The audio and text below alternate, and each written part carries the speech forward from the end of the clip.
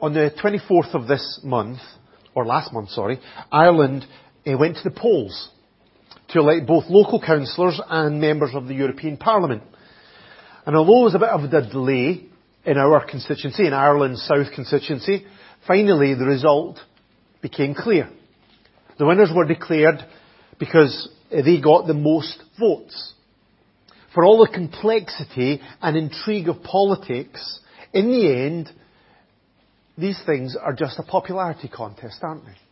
Whoever gets the most votes wins. And for many people, life feels like a popularity contest. It feels like success is measured by things like the more friends we have, or the more people who like us, or the more people speak well of us, or the more Facebook friends we have, or Instagram followers, the more YouTube views we get, or Twitter retweets. And even as a church, we could be tempted to measure success in that same way. We could try to measure our success or our lack of it by how many members we have, or how many people come on a Sunday, or how many people come to our various events through the week or through the year. But if that is what success is really all about, then Jesus wasn't very successful. And he did things that made him less successful. Over the past few weeks, we've been in John chapter 6.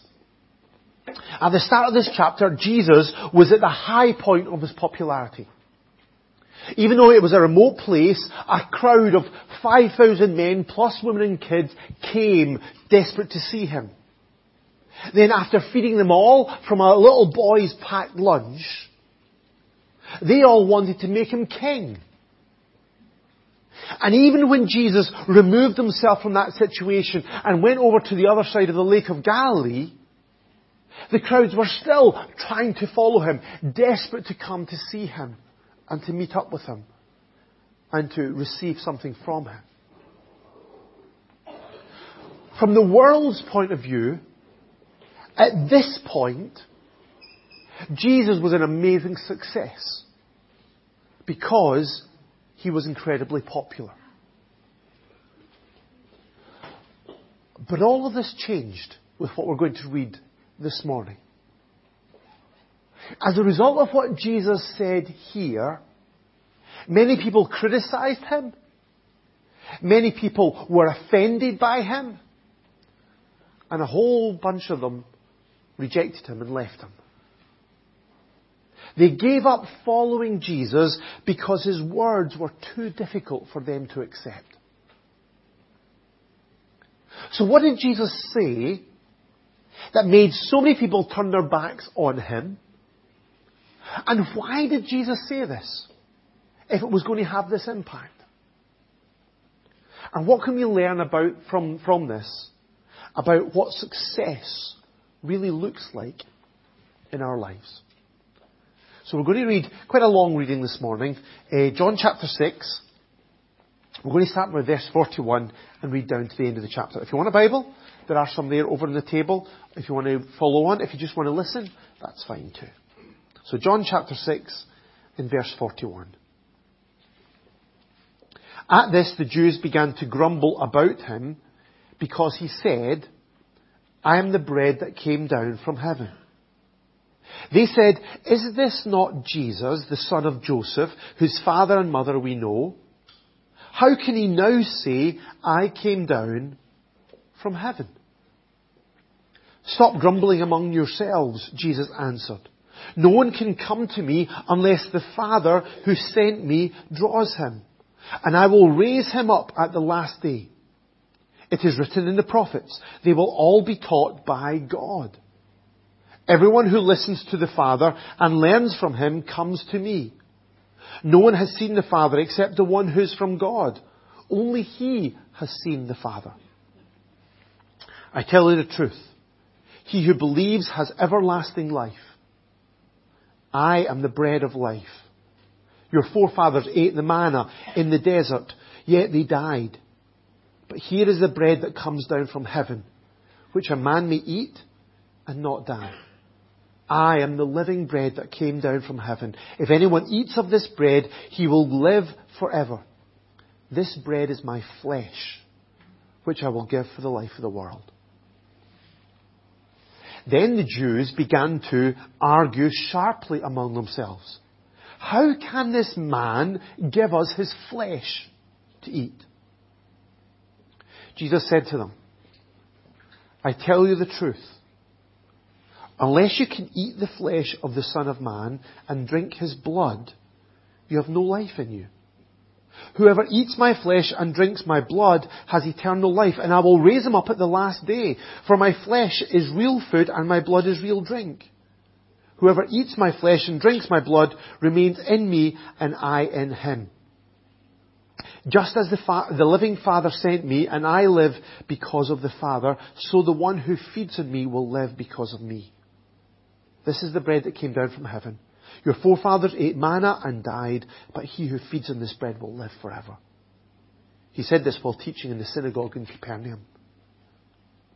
On hearing it, many of his disciples said, this is a hard teaching. Who can accept it? Aware that his disciples were grumbling about this, Jesus said to them, does this offend you? What if you see the Son of Man ascend to where he was before? The Spirit gives life.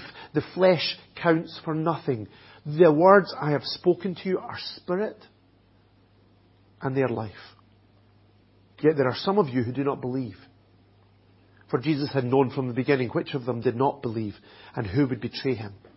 He went on to say, this is why I told you that no one can come to me unless the Father has enabled him. From this time, many of his disciples turned back and no longer followed him. You do not want to leave too, do you? Jesus asked the 12. Simon Peter answered, Lord, to whom shall we go? You have the words of eternal life. We believe and know that you are the Holy One of God. Then Jesus replied, have I not chosen you, the 12? Yet one of you is a devil. He meant Judas, the son of Simon Iscariot, who, though one of the 12, was later to betray him. So, in this reading, 3 times the crowd in the synagogue objected to what Jesus said here.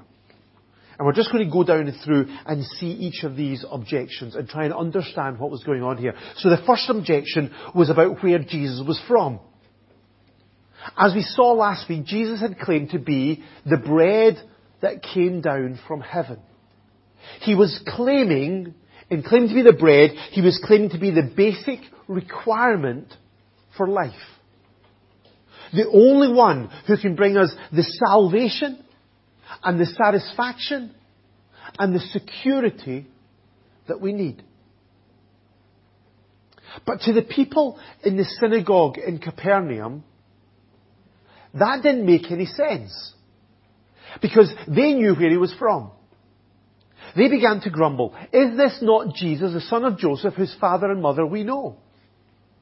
How then can he say, I came down from heaven?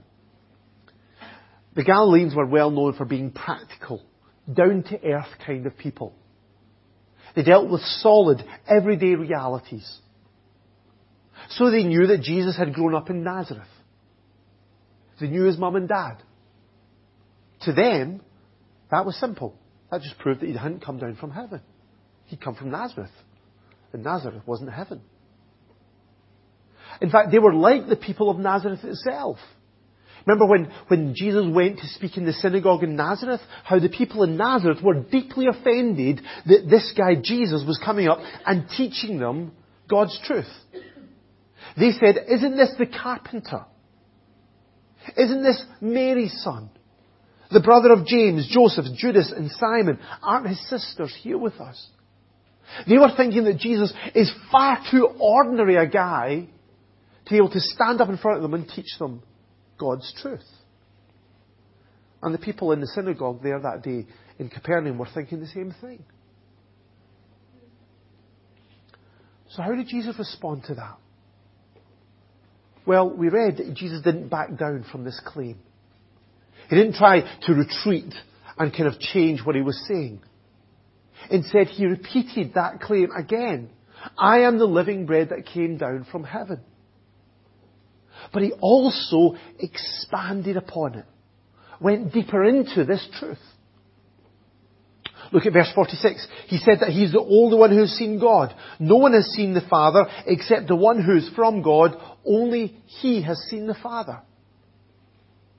And because of this, he has a unique mission from God to this world, by being sent by God into this world. The living Father sent me, and I live because of the Father. And the purpose of his mission, he said, was to give life for everyone who trusts in him. Verse 47, I tell you the truth, he who believes has everlasting life. That is why Jesus, as the bread of life, is so much better than the manna that the people of Israel received when they were travelling around the desert under the leadership of Moses. Remember, this is the time of the Passover, when this was very much fresh in their mind. Passover was a time when they were commemorating and looking back to the time of the Exodus, where Moses led the people out of Egypt and around the desert for 40 years and then into the Promised Land. So Jesus said, your forefathers ate the manna in the desert, yet they died. Now the manna was a gift from God. It was an amazing gift from God. Every morning, apart from on the Sabbath, the people went outside their tents and on the ground was bread. Little wafers of bread that just suddenly appeared on the ground. And they collected it and they ate it. And that kept them alive for 40 years. That was an amazing miracle. There were about 1 million people in that camp. And God fed them with the manna for 40 years in a wilderness area. It was an amazing gift, but the people eventually died. It kept them alive for 40 years, but no longer. But here is the bread, Jesus said, that comes down from heaven, which a man may eat and not die. Jesus, as the living bread, can give life, not just for 40 years like manna did, but forever. Life that will never end. And this life comes from the sacrifice of himself, as we've just remembered in our time of communion. This bread is my flesh, Jesus said, verse 51, which I will give for the life of the world. So this is how Jesus responded to their objections about what he said. In the face of their skepticism, Jesus didn't back down. He didn't change his message to fit those who were listening. He didn't compromise to soften the challenge of it. Instead, he fearlessly declared the truth. The truth of who he is and what he had come to do. And in our age of skepticism, we are called to do the same. So many people today are offended by the supernatural claims of the gospel. They like the idea of Jesus as a good man, or as a gentle revolutionary, or as a wise teacher. But that's as far as they want to go. They don't want to think about miracles. They don't want to think about the cross. Certainly don't want to think about a resurrection or eternal life in heaven. They want to keep it on earth. Things that kind of make sense to them. But we must not compromise on the truth that Jesus is the Christ, the Son of God. We must courageously declare that he is not just fully human, but he's also fully God. We need to preach that he is from God, with the power of God to give life through the sacrifice of himself. We need to be like the Apostle Paul, who said, I'm not ashamed of the gospel, because it's the power of God for the salvation of everyone who believes. We need to be like in what we were singing about in the kids' song. You've got to move. You've got to speak the gospel, no matter what other people will think. But what about the second objection?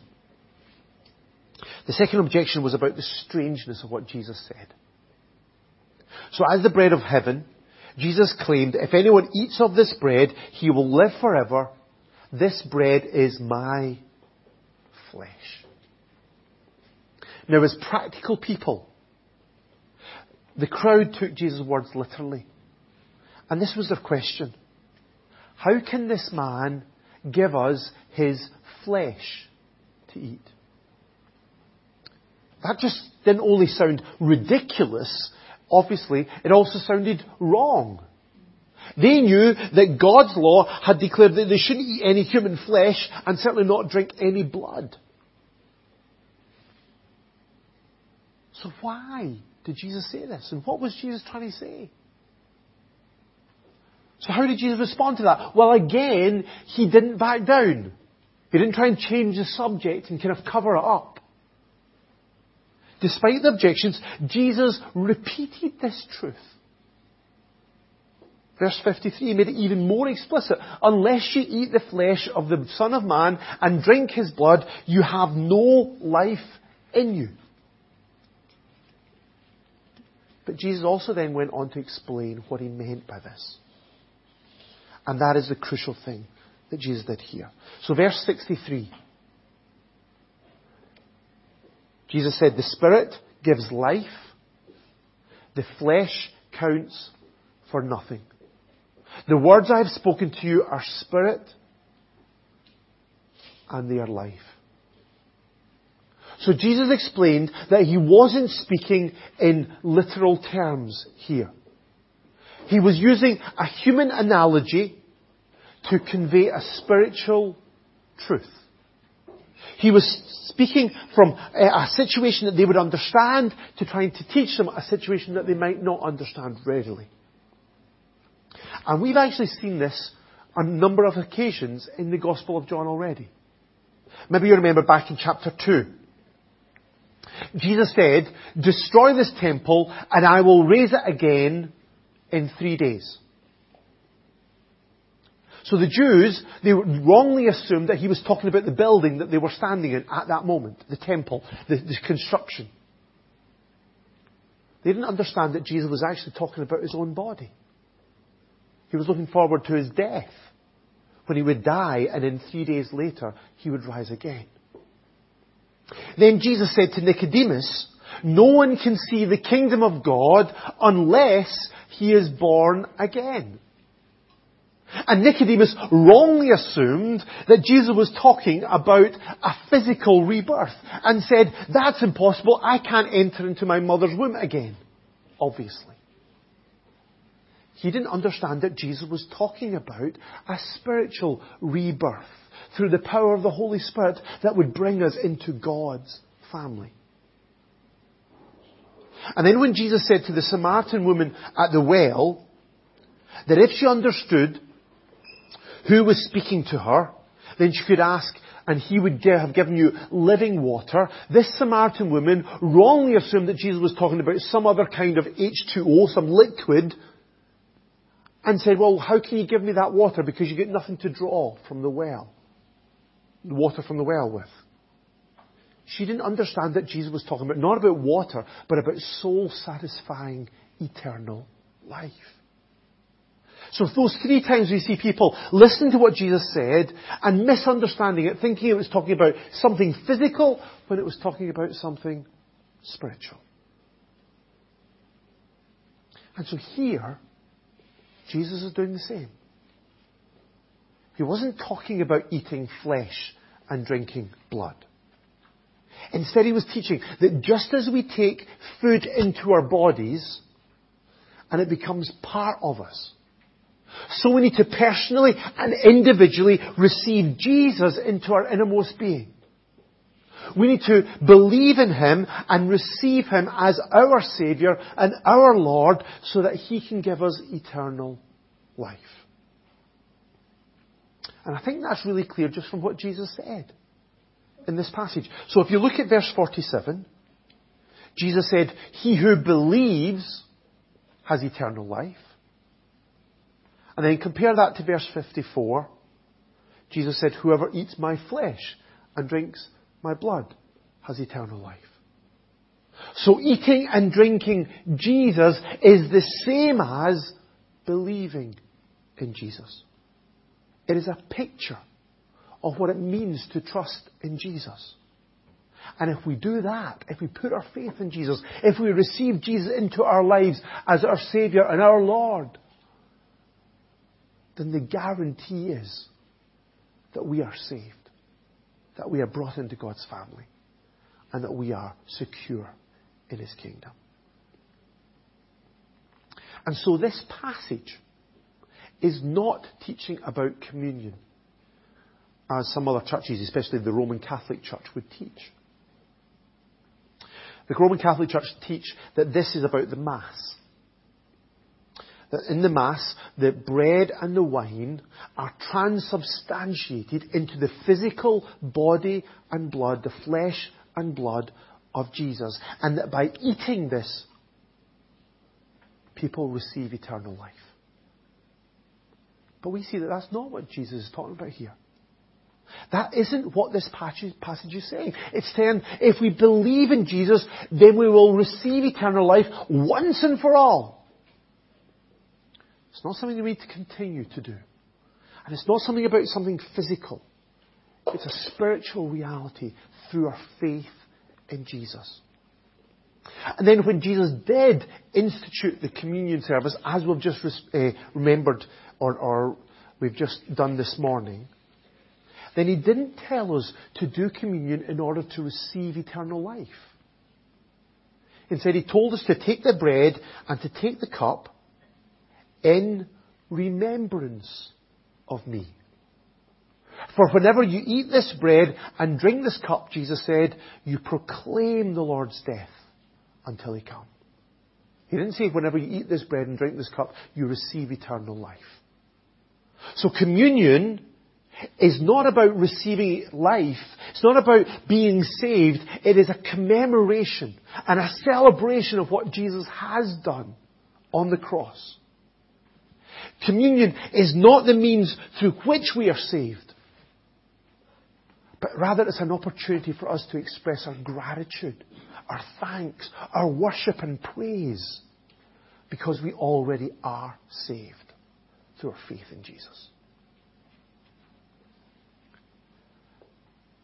So yes, Jesus did teach this difficult to understand doctrine. But He didn't leave these people in the dark. The teaching challenged their thinking, but He took the time to explain it. He took the time to make it clear for the people. For those who were willing to listen carefully, He corrected their misunderstandings and He clarified this truth. And we need to try and do the same for others today. The message of the gospel is confusing to people today. We know that, don't we? But God wants us to take the time and the effort to try and come alongside them and explain it to them as simply and clearly as we can. In fact, today is Pentecost Sunday, the day that the Holy Spirit was given to the church. And on Pentecost, when the crowds were all confused and they just couldn't work out what was happening, when the Holy Spirit came on the disciples, Peter, he stood up. And he spoke to all of the crowd. And he said, fellow Jews and all you who live in Jerusalem, let me explain this to you. Listen carefully to what I said. And then Peter explained what was happening and gave the offer for them to receive the Holy Spirit into their lives as well. So when we are confronted with people who are either offended or who don't understand what we're trying to say, then we mustn't back down, but we must try and explain what we mean. But of course that doesn't mean that everybody's going to listen. Unfortunately, many will reject the truth. If you look at verse 60, On hearing it, many of his disciples said, "This is a hard teaching. Who can accept it?" This was the crowd's last objection. In their minds, none of this made any sense. It didn't match what they thought. It didn't suit their materialistic mindset. It didn't fit in with their hopes and their dreams of what the Messiah was going to do. And so they were deeply offended with the strangeness of what Jesus was teaching here. And so, like many people do today, they concluded that Jesus' teaching was just impossible, was outrageous, and was just too difficult to accept. And so in verse 66 it says, "From this time on, many of his disciples turned back and no longer followed him." They just gave up.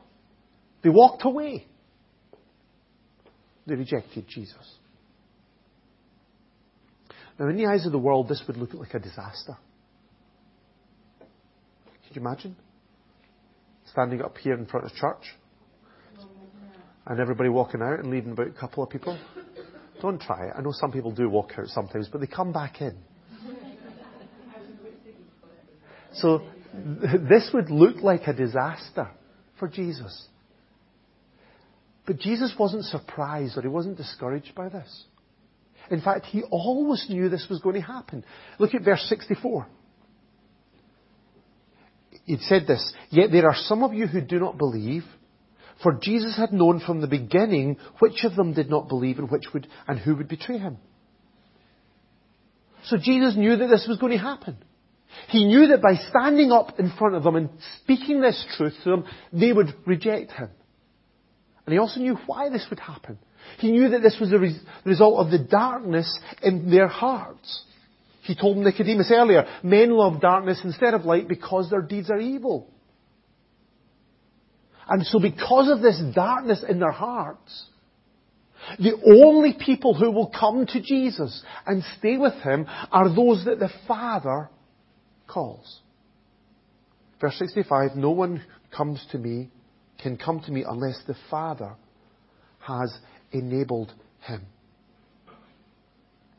Nobody will come to Jesus without God opening up their minds, melting their hearts, transforming their thinking, and bringing them to faith. Salvation is God's work from start to finish. And so when some people left, Jesus didn't panic. He knew that God was in control. He knew that God had promised that I shall lose none of all that he has given me. That the ones that God had called, the ones that God had enabled, the ones that had truly trusted in Jesus, they would never be lost. So those who left didn't belong to him. But those who stayed were those who the Father had given him. And so Jesus asked the 12, "You do not want to leave too, do you?" And in response, Peter said these amazing words, "Lord, to whom shall we go? You have the words of eternal life. We believe and know that you are the Holy One of God." Now these disciples here, they didn't understand everything that Jesus had said. We would be wrong to think that they were sitting there nodding their heads saying, "Oh yeah, absolutely, Jesus, we understand all of this." That's not the case at all. They especially did not understand the necessity of Jesus going to the cross to dying for them. You can see that when that actually happened, they were all panicked. They were trying to stop it happening. These things would only become clear after the resurrection. So these disciples didn't stay because they understood everything that Jesus was saying. Instead, they stayed because they were sure about who Jesus is. And they were sure that Jesus' words, no matter how difficult, no matter how complicated, no matter how confusing, Jesus' words were truth and they were life. And so they committed to staying with Jesus. They stayed, all except Judas, of course, they stayed because they believed in Jesus rather than understanding everything that Jesus said. It was faith rather than understanding that made them stay. And I think that's a wonderful example for us. I'm sure I'm not the only one who sometimes reads the Bible and doesn't get it, doesn't understand it. Have you ever read something in the Bible and just thought, what's all that about? I don't get that. That doesn't make sense in my head. That doesn't compute. I just can't get my head around it. Yeah, you've experienced that? I'm glad it's not just me. So we might not be able to work it all out. But if we are true followers of Jesus, even when we read things that don't make sense, that we can't understand, we will not want to go anywhere else. Not because we understand it all, not because everything fits us or suits us, but because we know that Jesus is the Son of God.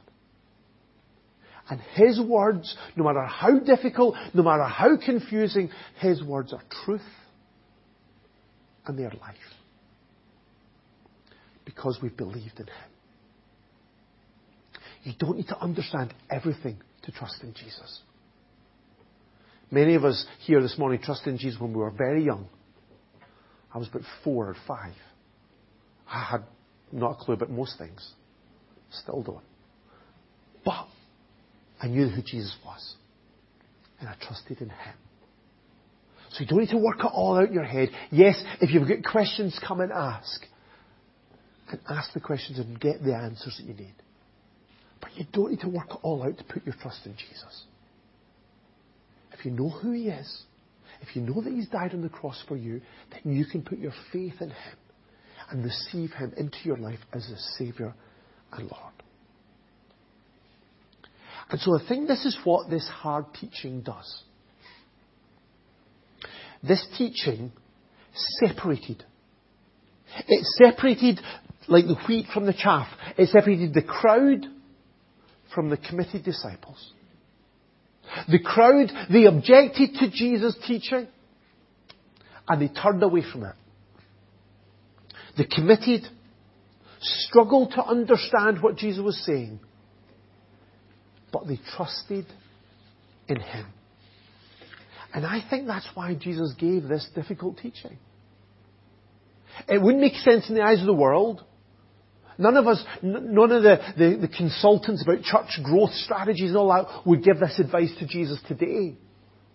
But Jesus knew that this was what God wanted Him to do. Even although it reduced Jesus' popularity, even although it declined or decimated His approval ratings, those numbers weren't important to Jesus. He was not focused on drawing big crowds just to get a huge following. Instead, He was focused on bringing people to real commitment to Him. He wasn't seeking popularity, but men and women to grow into true disciples. And so this should be our focus too. Success in our lives is not measured by popularity. We're not called to be famous or admired.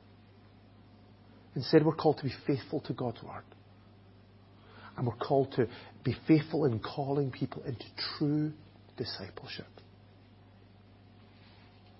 So my prayer today is that none of us are going to be like the crowd and turn away from Jesus when it's too hard, when it's too demanding, or when it's too confusing. But instead, each and every one of us will be among the committed who will trust in Jesus as the bread of life, no matter what, and who will declare and explain this truth, even if many people reject it.